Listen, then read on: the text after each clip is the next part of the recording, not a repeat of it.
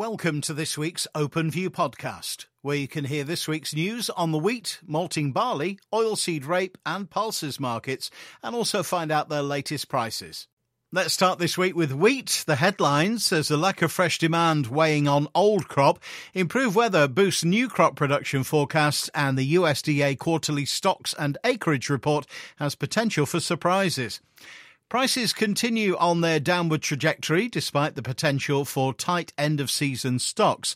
Major importers, including Egypt, Algeria and Saudi, have been noticeable by their absence, while the third wave of the coronavirus in Europe is also being cited as a reason for the drop in demand. Interestingly, figures published this week in the USA indicated that meat sales in the US were up 11% due to stay-at-home cooking during the pandemic, with 98.4% of households buying meat, which once again contradicts the demand destruction agenda, which is trotted out partly to justify the drop in the market. Russian old crop wheat exports have nosedived, along with prices, now that the increased export tax of €50 has kicked in and the large inverse against new crop has narrowed to the point that there is little incentive now for farmers to sell their old crop. They may now wait to see how their winter crops look and gauge spring planting's progress. Analysts have increased their Russian new crop estimates, citing better weather and less winter kill than anticipated, whilst benign weather in Europe has also raised production expectations. The US plains got some much-needed rain, which was reflected in the improved crop condition report this week, albeit from a very low starting level due to the prolonged dry spell. South American maize prospects remain unclear, with trade estimates lower than the current USDA thinking. Next week has the USDA's quarterly stocks and acreage report released, which has the potential for surprises. Increased soybean and maize acreage is a given due to the perilously tight 2020-21 carryouts of both commodities, but it will be how they vary from trade expectations that will be the key.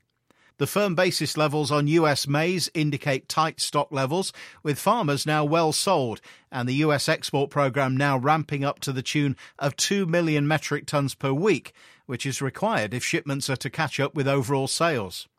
What can never be discounted, however, is the USDA's propensity to pull a rabbit out of the hat, for instance an unexpected increase in crop size or other unexpected factor. We then move on to the USDA's monthly report, which will need to deal with Chinese maize imports, which are now seen as 33 to 35 million metric tonnes. USDA said 24 million metric tonnes, which, if adopted, would necessitate an increase in US maize exports and a requisite reduction in their stock carryout. A big couple of weeks ahead. On to malting barley, the headlines: usage has dropped in the past year, and maltsters are getting ready for the 12th of April. Many UK brewers have seen a dramatic fall in sales since March 2020. Brewers with beer sales focused on the on-premise pub trade will have suffered particularly badly. Conversely, brewers with good penetration into off-premise sales and the online marketplace have increased their market share. But overall, figures released yesterday show a 14.5% fall in total beer sales across the UK in 2020. Malting barley usage for both brewing and distilling has fallen by around 14% over the past year, a loss of some 260,000 tonnes of malting barley demand. However, several of our maltster customers have reported this week that they are seeing malt dispatches and malt orders pick up as brewers increase their brewing in readiness for pubs reopening outdoors on the 12th of April. There are a number of positive factors regarding demand for malting barley for next marketing season. The area of spring malting barley you will have drilled or in the process of drilling will be significantly lower overall compared to last season, Scotland apart. The availability of good quality crop 20 malting barley to tide maltsters over until the new crop is ready for use will be low. There will be good pent-up demand from brewers and distillers as we head out of lockdown and into the summer. All these factors suggest improved premiums for your Crop 21 malting barley. Look after it. It will be needed.